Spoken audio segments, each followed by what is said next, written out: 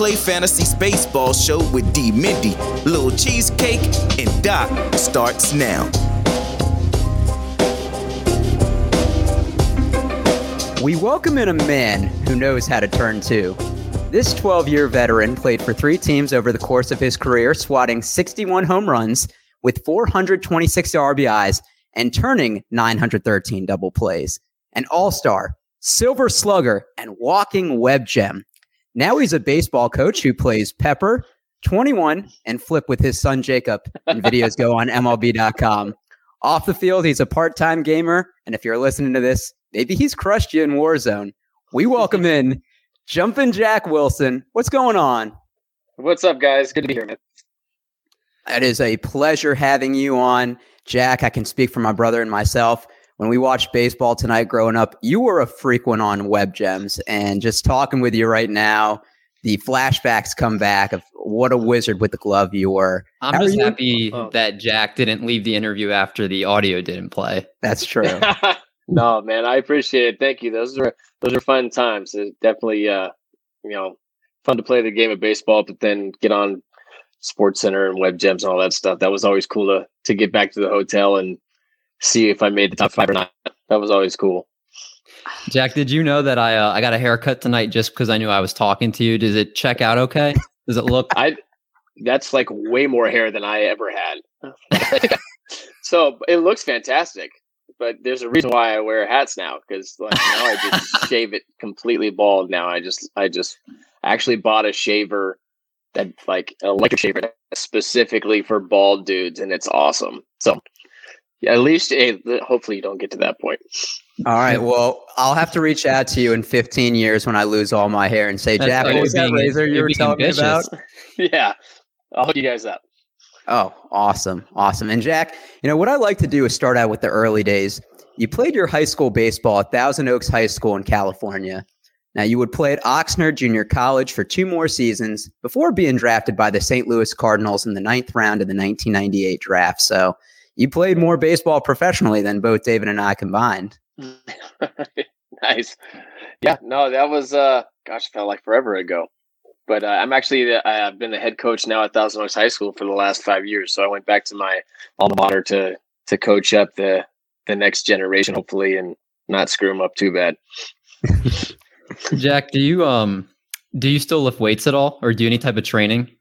I do. I really got into golf over this last year and a half with COVID hitting, and really there was no baseball, so there's really nothing to do. So kind of jumped into golf and then started kind of training for golf, like following golf training regiments. It's kind of what I'm trying to do now. Gives me something to look forward to. So if I sent you my really bad golf swing, you think you'd be able to critique me? No, because I'm right there with you. I'm right there with you.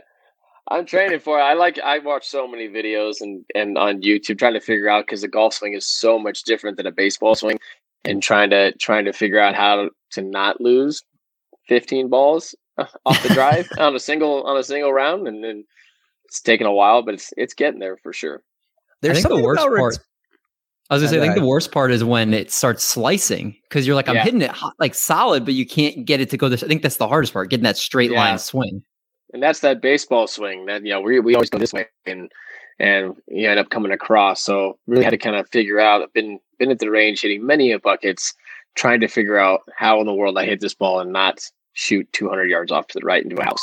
So I haven't broken any windows as of yet, but it's starting to actually turn the other way. I'm getting a little bit of a draw somehow. I don't know how I'm doing it, but I'm liking it. So I don't even want to know what it looks like. I just want to make sure the ball keeps going in that direction.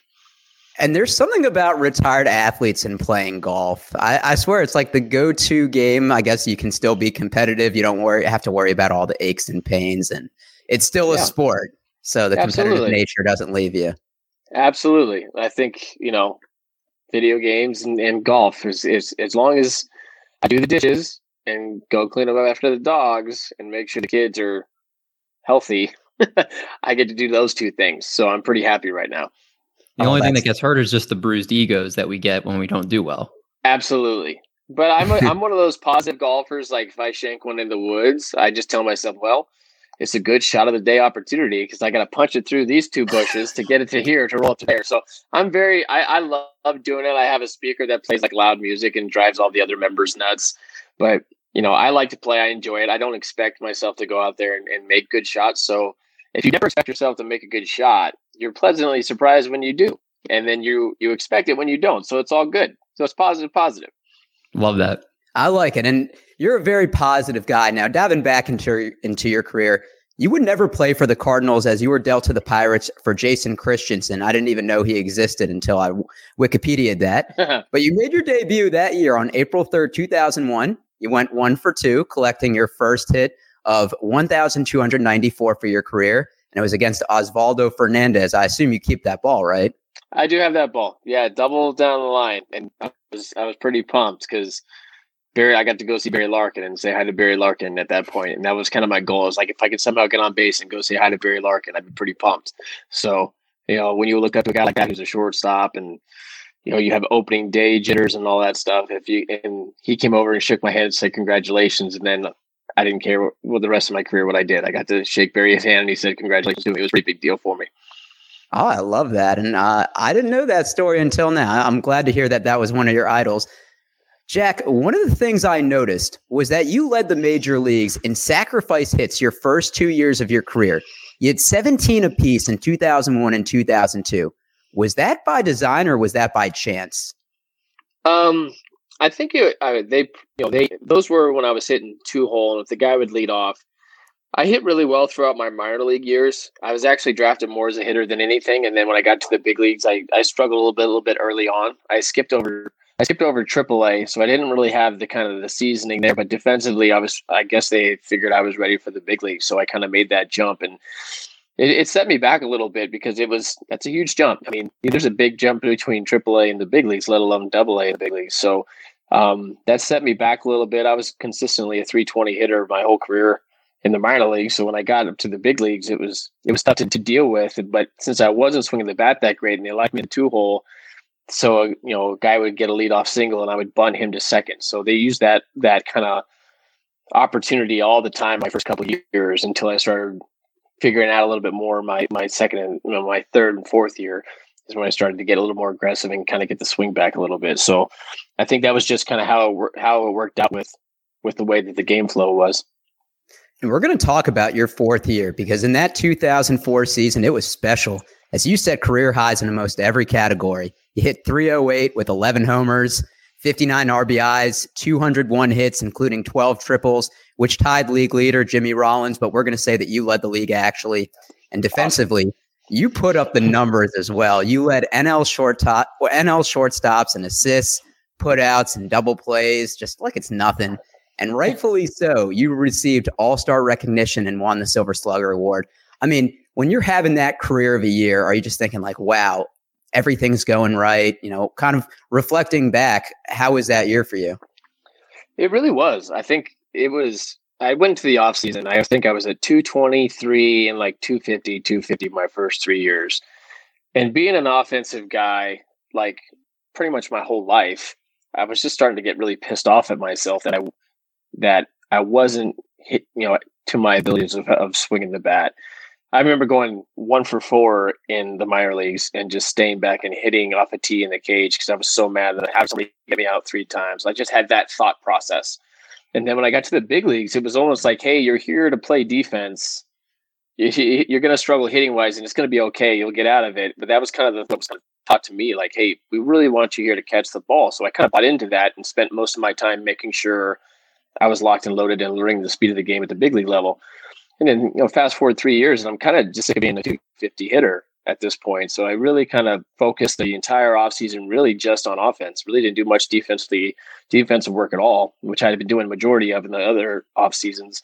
And got off to a really good start. Hit like 400 in the first month, and then I followed it with like a 350 or something. So it was nice because it was a nice cushion. And you're hitting 360, you go 0 for 4, and you're only hitting 356. It's really a cool thing. It's something you get over quite quickly, and it's much different when it's on the flip side. And people, we would talk about 2004 as the career year. And then people ask me, oh, so 2004 was the year. And I said, no, that wasn't the year. I think the year for me was 2008. And if you look at 2008, I think I hit 292 with 12, I believe, homers in that year.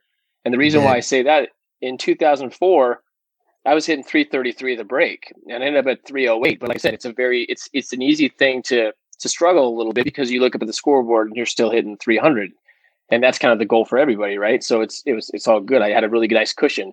And the opposite happened in 2008. I went into the break at 240 and did some adjustments over the All-Star break, in a batting cage at my high school, and turned around, and I think I was second in the big leagues in batting average in the second half, and ended up at 292. So jumped 50 points halfway through a season. So I always say that that's my favorite year because of the adversity I had to face. I really didn't have much adversity in the 2004 year because I started off so hot. I had this huge cushion to kind of just ride the wave. I think I got to 302. I think my second at bat of the first game in 2004 was the last time I was under 300 because I ended up going 1 for 3 that game. So the entire year I hit 300. So it was a lot of fun. It was a nice ride for sure, and I enjoyed being successful. But I think with 2008, having to deal with adversity and dig yourself out of a hole after 200 and something at bats, it was something I think I'm more proud of. Jack, when you're hitting like that well, I'm curious. The expression is it looks like a beach ball. Now, I damn well know it doesn't look like a beach ball, but are you actually seeing the ball coming at you better, or is it more that you're prepping when you're studying film of opponents and you kind of are understanding more what they're going to throw, where they're going to throw it, and more kind of in the study of how they attack you? Yeah, I think a lot of it is facing those guys multiple times, getting acclimated to how the league is attacking you, how they're pitching you. A lot of it is too, not only watching the pitchers, but then you start learning who the catchers are because a lot of the veteran catchers are calling the game. So you kind of figure out if Brad Ausmus is catching for the Astros, how does he like to get you out? How does he like to come at you? So there's so much information up there at that level. It's mind blowing, and you have to buy into that. I think everything just worked out. I think the confidence level was really high in spring training. Like I said, the entire offseason was offensive based. So I went to spring training, felt really good in spring training, and then it kind of carried that into the season. So I think that it does kind of seem like beach ball. I think the better expression is that you almost feel like everything's in slow motion. Your timing is right. You're quiet. You're quick to the ball. You're picking up the pitches faster. And I think that's the biggest thing. Also, too, when you have that cushion, you're very, very confident up there. You go 1 for 5 and you're hitting 340. You're like, so it's so you can experiment. You can do some push bunts, some drag bunts. You can swing the bat. And, the next day you still get to look up the scoreboard and there's some nice numbers up there. So you come to the plate and you're just really confident. The entire year. Yeah, and touching on the other side of the ball, you mentioned in a previous interview that being shortstop was cool because you got more action. But the downside of more opportunities is the more chance for errors. And you spoke about a game in Milwaukee where there was an error you had that put the tying run on base. The next batter hit into a double play and your team won the game. But you talked about the effect of how you felt you let the team down. Now, errors happen. They're part of the game and nobody is perfect in any aspect of life. But when you commit an error, what was your process for overcoming it? Did you think about what went wrong, or did you just focus on the next opportunity? You do. You kind of, you replay it really quick in your head to make sure that you don't, whatever mistake you made, you don't make again. That particular error was man on first with 1 out, down by 1, and they hit me a ground ball, and I touched second base, and I had time to throw to first, and I don't know, I just didn't throw it as hard as I should have, and I ended up short hopping him. And then ended up being 2 outs in the man on first, and now they had a chance again. So just in my mind, like, that was stupid. You're an idiot. All right, next time throw the ball. So things like that run through your mind. And I hated errors. Obviously, everybody hates errors, but being a guy that's known for his defense and wants to take care of his pitchers, that kind of stuff to me was unacceptable. So I was pretty hard on myself on the defensive side. Whenever I would make an error, I would make sure that the next inning, when the balls were being thrown on the ground in between innings, I would go to that same spot and make that play again. Instead of throwing it away or bobbling it, make it the right way. And then it's almost like I erased it in my mind. Like, okay, that ball gets hit again. I know I'm good. I know what I did wrong. So sometimes it's an arm slot issue. Sometimes it's footwork. Sometimes I didn't go get a ball. I sat back and the ball ate me up because I let the ball play me. Things like that. Things that happen. Of course, of a season. But like I said, I try to have a real quick thought process of what I did wrong. Okay, next time it happens, is do this, and then hopefully I tell my pitchers, get me another one. Especially if it's like less than 2 outs and I make an error, give me another. I'll turn it for you. Like I'll pick you up. That's my bad. Just make sure he hits it to me again. Because I always wanted the next ball right away. Because that way it could get out of my mind. I like that mindset. And next time I make an error in rec softball, I'm going to do the same thing between innings, have somebody hit me the same ball. Now, getting back to your playing career, the following season in 2005, you were hospitalized for an appendectomy. And although you were optimistic during that spring training, I imagine this type of injury is tough to recover from both mentally and physically. And while your offensive stats weren't the same as the year before, your defense didn't miss a beat. You led shortstops and assists and double plays. And Jack, it is absolutely crazy that you never won a Gold Glove. I actually had to double and triple check that because you're a walking web gem. It's crazy. It's absolutely crazy. I think I got second place 5 times because they released the votes because you can use it in negotiation or arbitration if you ever had to go through that process.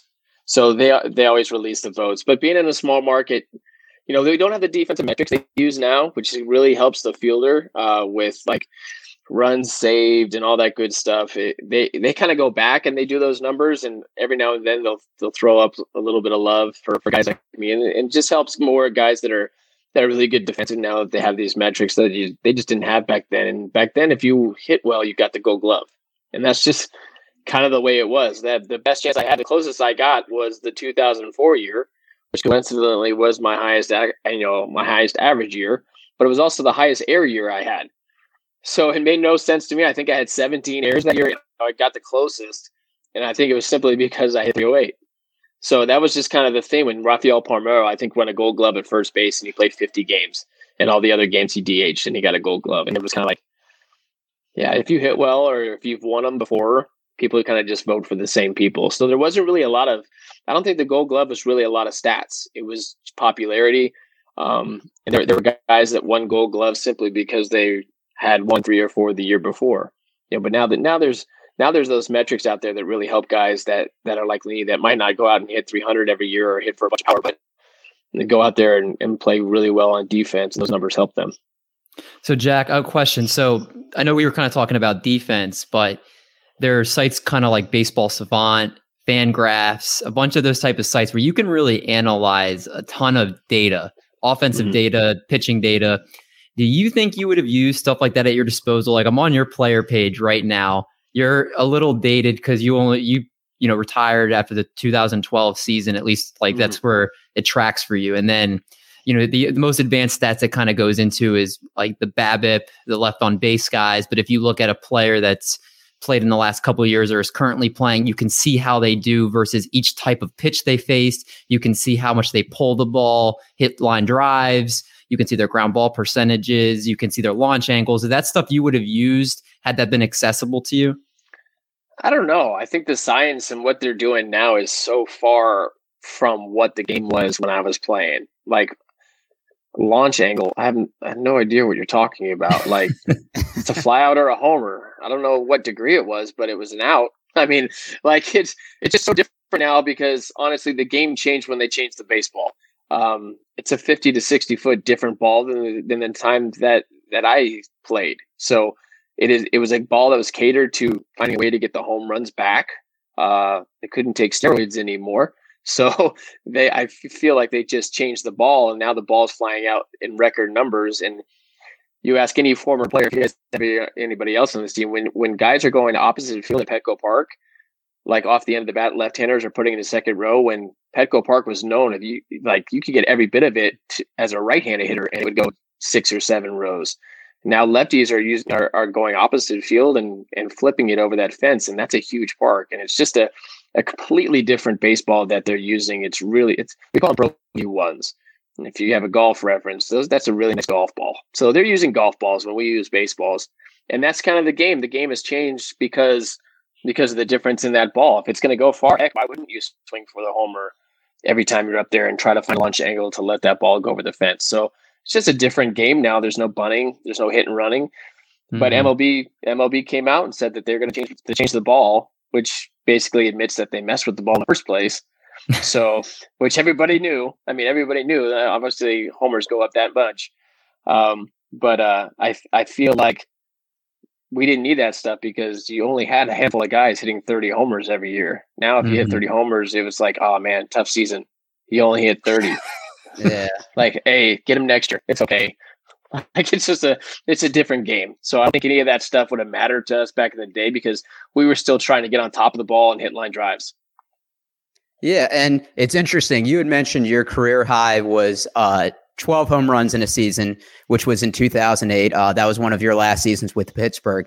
However, your tenure with the Pirates would end in the middle of the 2009 season as you'd be dealt to the Mariners. And I know that this was a shock to you. Did Pittsburgh give any inclination that you were on the block? I've been on the block for a couple of years. You know, it just kind of one of those things that came up, and you know, it's we were in the middle of a negotiation for an extension with Pittsburgh actually, and we were actually really close, but it just didn't end up happening in the long run. So they made the trade.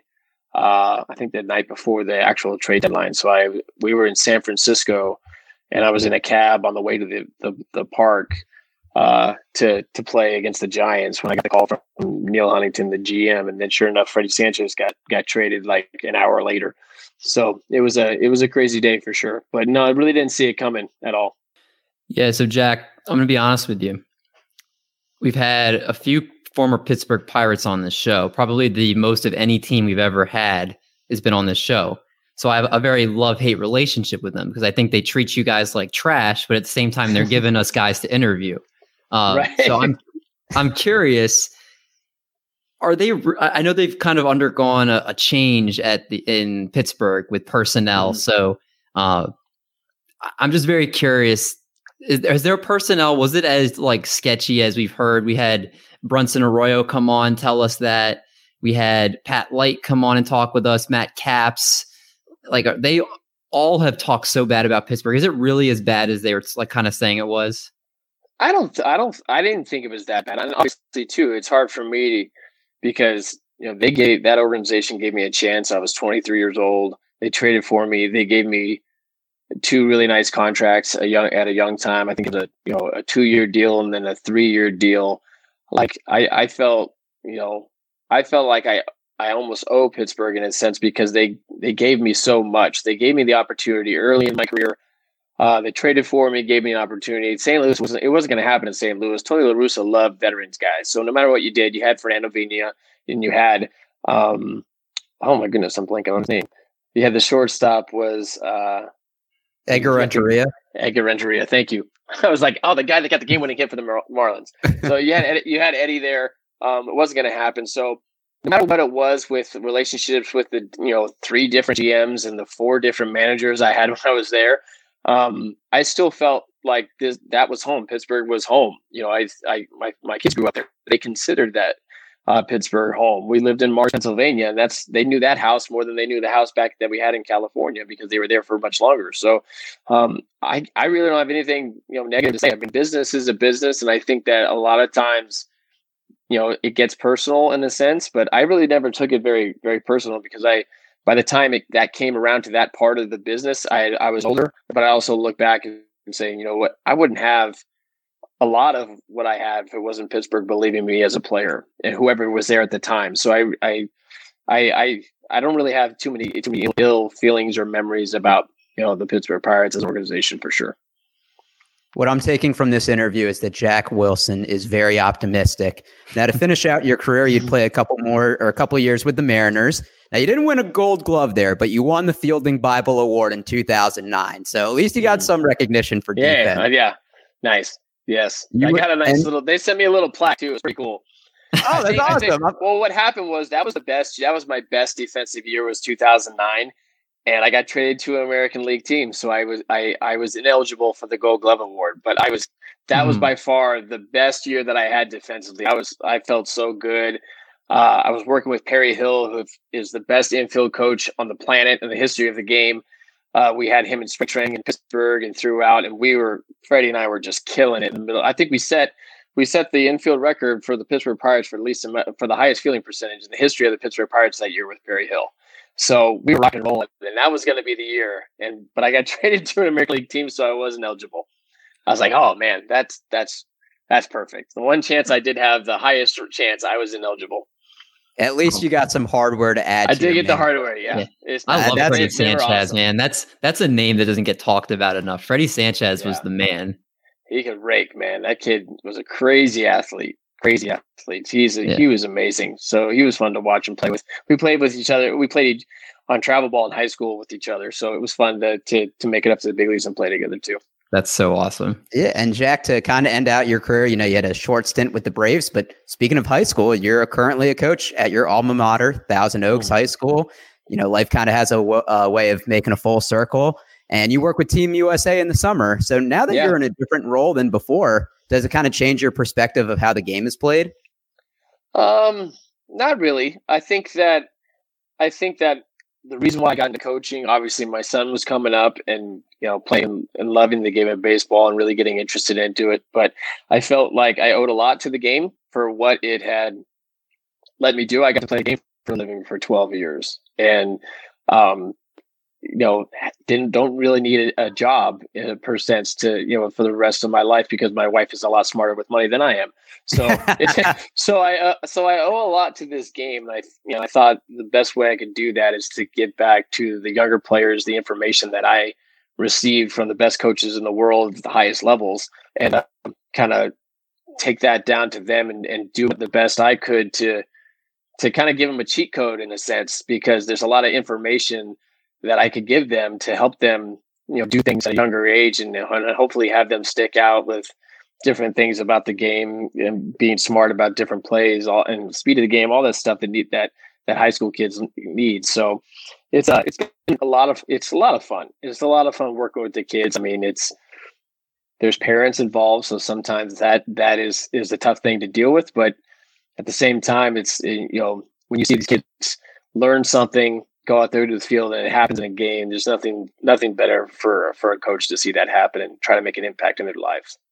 And for those wondering, Jack still has a Canon. You can watch a video of him and his son playing games that you first started during quarantine, and he still puts a little zip on the ball. I was going to ask how hard you threw.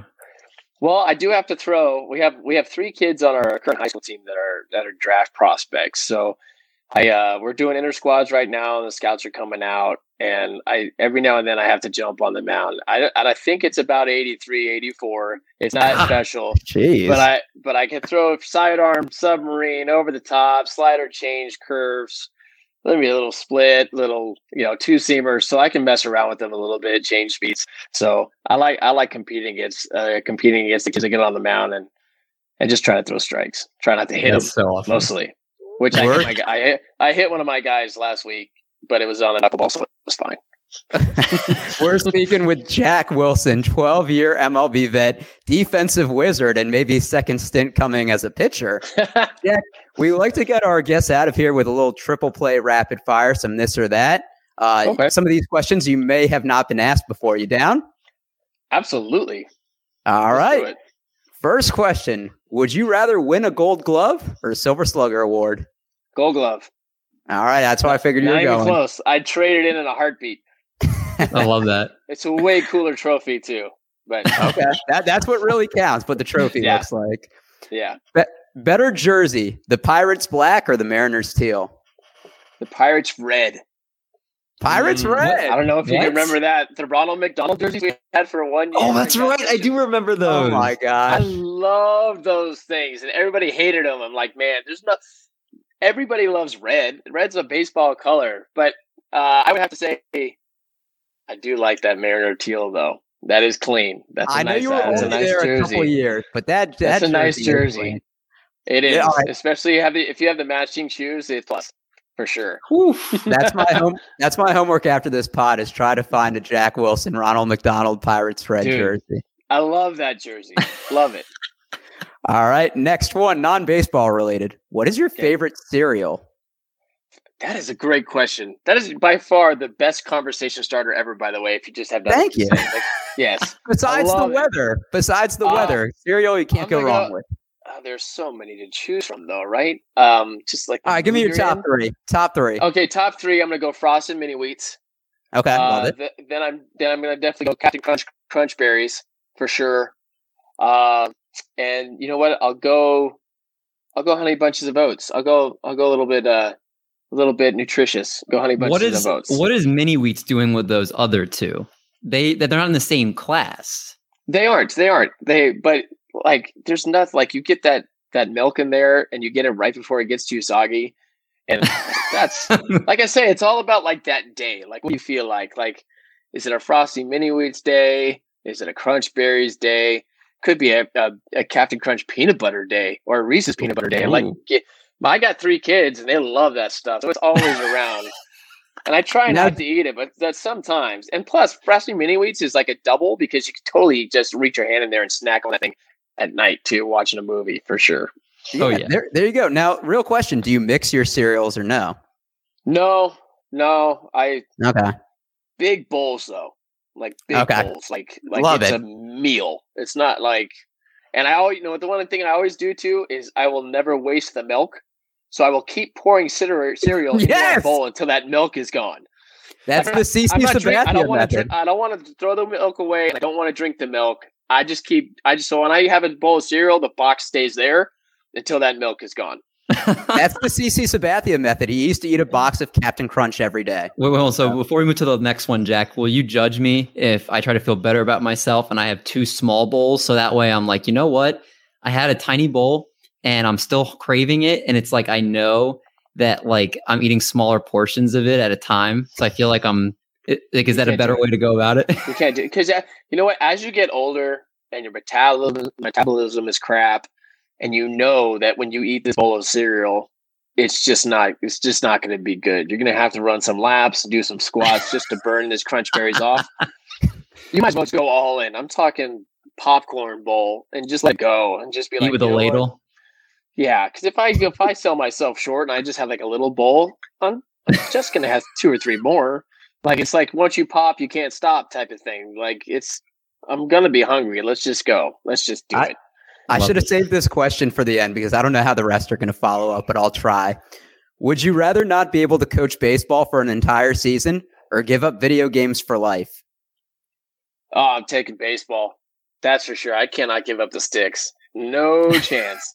Wow. It was my whole career. That was kind of the way I kind of stayed out of trouble. Like, I never went out on the road. I literally had a special suitcase made that held a projector and my Xbox and all my controllers that I took to the hotels, and I would fire that bad boy up right on the wall. And I have a 200-inch screen, watch movies and play video games all night long in the hotel. So when I came home from a game, that was just the first game of the night. Then it proceeded by 4.5 hours of FIFA or Madden or golf or Tiger Woods back in the day. And then I found a way to trick the hotel to get on their internet so I can use Xbox Live, and then it was on. And then it wasn't going to sleep till 5 a.m. because the sticks were rocking. So right now, I'm sorry, I can't to give it up for life. I can't do it. So that's fair. I just took off a year because of COVID. So we're there. It happened. You're right. Still playing. Wow. And I'll be on the sticks tonight. So I'm good. All right. That's a surprise answer. Would you rather clog the toilet in the clubhouse or at your wife's place on your first date? Yeah, clubhouse. Because first date, you're not going to get a second right there. That's not going to happen as much. I mean, you'd have to go to drastic measures, right? You might have to pull up your sleeves and get down and dirty at the wife's place. And at the clubhouse, you're like, you just get the clubhouse kid. Just be like, hey, bro, stall 3, all yours. But if you're at the missus' house and you're trying to impress her, what was that, Jeff Daniels in Dumb and Dumber, right? That's exactly what popped in my head. Yeah. Yeah, the toilet wasn't working, and he just panic mode, and he never got another date. Well, she wasn't available, but see, Jack is smart man. Definitely smart man. That's true. Now, I'm interested to hear your answer on this one. I think I'm know what way you're leaning, but better feeling, hitting a home run or making a web jam? Web jam and just watching him walk pissed off back to the dugout. That's, I feel bad, especially if you do it against another shortstop. I feel bad. Like, I got to do it once, and he went back to the dugout, and then he had a double and kept a second, just stared me down. He's like, Jack, our relationship has changed. I'm like, I'm sorry, bro. My bad. Won't happen again. Swear. Hit it wherever you want. I'll let it go. I promise. You're Derek Jeter. But, you're taking a hit. I mean, because that fires up everybody. Obviously, hitting a home run is the thing. But, man, when your pitcher turns around and he goes, crap, that's a knock. And then you take it from him. That pitcher is going to be super energized. And he's going to, he might take that over the next couple of bats. That might push him into another inning. So it'll get everybody excited. I think people are used to home runs. I think when people make really good plays, I actually think that they're more impressed with that. Unless Judge hits a ball 600 feet, that's pretty impressive. That's nice. But I think when somebody like lays out and makes an incredible play and throws somebody out, I think people get more excited about that because all you got to do is swing to hit a ball. But if you got to roll out, lay out, get a ball, and then get up and throw a guy out who's running down the line, that's pretty cool. Well, so you hit 61 jacks, pun intended, and I'm sure you made more than 61 web. But we have to understand, though, I hit 61. But if I played now, I would have hit 426. Oh, yeah. We have a whole different conversation just because it's a different ball. The ball goes further, right? And I would have a launch angle, and I would really get dipping underneath. And I'd get the launch angle down. Yeah, I hit 30 homers, and I'd be just a normal guy. And then there we go. No, but and you can have all the Gold Gloves. I never want to hit the ball in the air anyways. I was a small guy. I didn't have a lot of power, but I'm proud of my 61 and the fact that people tell me that Roger Maris and Mark McGwire and Barry Bonds hit more home runs in one season by my entire career. So I enjoy having that conversation all the time. I didn't want to bring that up. I will say this, though. I will say this for all the kids watching. It's very important to have a two-strike approach where you choke up, you stay short, and stop striking out because over 55% of those 61 homers were with two strikes. When I was just trying to put the ball in play, I wasn't overswinging. I was just putting the ball in play. But most of these young guys don't understand what a two-strike approach is because they watch the big leaguers strike out 200 times a year because it's okay right now. Back in the day, it wasn't okay. Two-strike approach. You choke up on a bat doesn't mean you can't hit it just as far as when you're not choked up in a 2-0 count. So 55% of those 61 homers were with two strikes. I love that. I didn't know that. Just trying to put it in play. Just playing defense. Educated me right now. And all the research I did, I didn't find that. But here's a question that's not baseball related. Would you rather eat an entire bag of hot dogs or hot dog buns? Hot dogs. Okay. I mean, either way, you're going to throw up. So I just feel like the hot dogs would be mushier, and I think it would come out more. I think the bread would get all lodged up. I think it'd be a tough one. But the hot dogs. A lot of carbs. It depends on are you going ballpark? You're going Nathan's. You get to pick. You're going Dodger dogs. I've heard those are legendary. They are amazing. They are good. They are very Farmer Don's Dodger dogs too. They are very good. So I'll take the Dodger dogs, the hot dogs. All right. A few more here. Would you rather wake up in your bed with a porcupine or a skunk? I'll take the porcupine. I'll take the pain because the stink stays around a while. I think it lingers. I think it's not going to go anywhere. I'll take the needles in the side of the leg or wherever he gets me. And, if we're cuddling, I might have a bunch of needles. So. But we'll pull those suckers out, get a little AD ointment, and I'll be good to go. So I'll take the porcupine. I love it. Probably you've been through things more painful. I'm just giving you like these super realistic answers too. I'm like, I love it. You're thinking this is great. All right, we got a couple more here. Would you rather sit in wet paint and not know about it, or step in gum with your bare foot? I'll take the gum. I'll take the gum, especially if it's like Big League Chew. It's nice and soft. I'll take the gum. I'll be all right with that. The paint, it's gonna take some time to get that stuff off for sure. So I feel like you'll replay the memory though of stepping in that pile of gum. I mean, you don't know. He played in the big league. You think he's gonna think about stepping in gum? Oh, that's true. That's true. Many times I had some wads of gum on the bottom of my cleats and just pulled it off because it wasn't COVID yet. So we're like, all right, I could touch it. It's okay. Just throw it out. Wash my hands real quick. It's all good. All right. That's very fair. The last one. Would you rather be 1 hour early or 15 minutes late to everything? Oh, 1 hour early. Definitely. Definitely, because you got Netflix on your phone. You can catch a couple episodes of Office while you're waiting.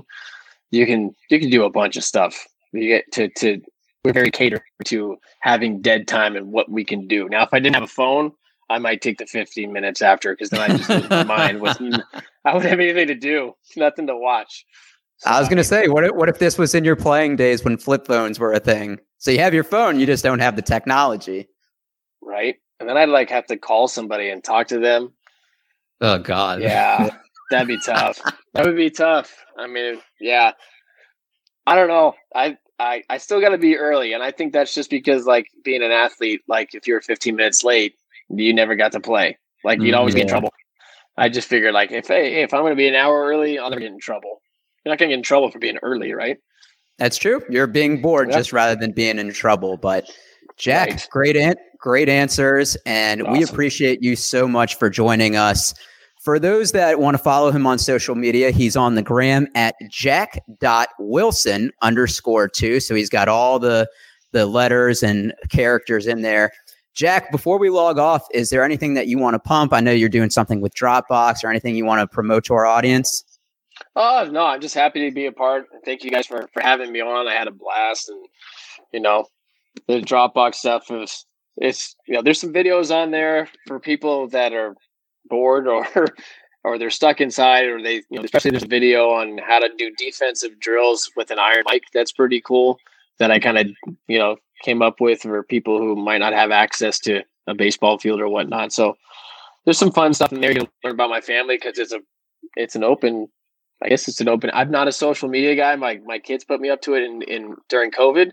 So apparently it's open, and anybody can go see pictures of my kids and check out what they're doing. So I think it's pretty cool, and kind of get inside of what an old retired baseball player looks like.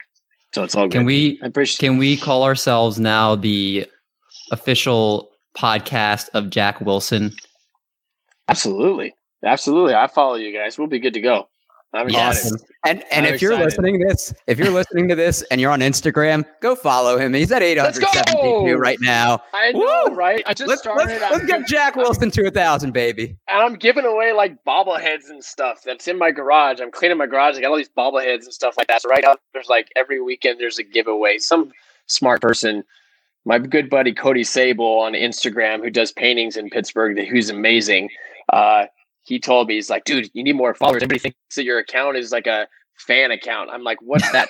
What are you talking about? The underscore, you're screwing yourself. I'm like, what? Yeah. I have no idea what that means. So he's like, you got to give some stuff away. I'm like, I got boxes of bobbleheads in my garage. We can do that. So I'm just giving stuff away and mailing it off to people in hopes that people will follow me, I guess.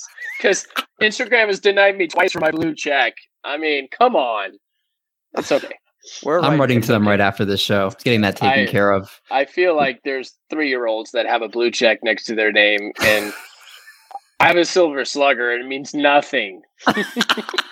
Nah, Instagram doesn't care about silver sluggers, apparently. Maybe if I won a gold glove, I would have a blue check 100%. God dang it. They traded me in 2009, and I lost my blue check.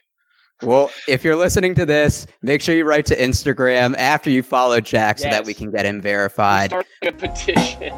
Oh, 100%. Starting with our blue logo in the corner. Get used to that blue in the corner on your screen. Yes, we need that, Jack. We will catch everybody next time. Thank you for listening. Make sure you just tune in for some great content. And maybe next time we talk with Jack, he'll be verified. Boom.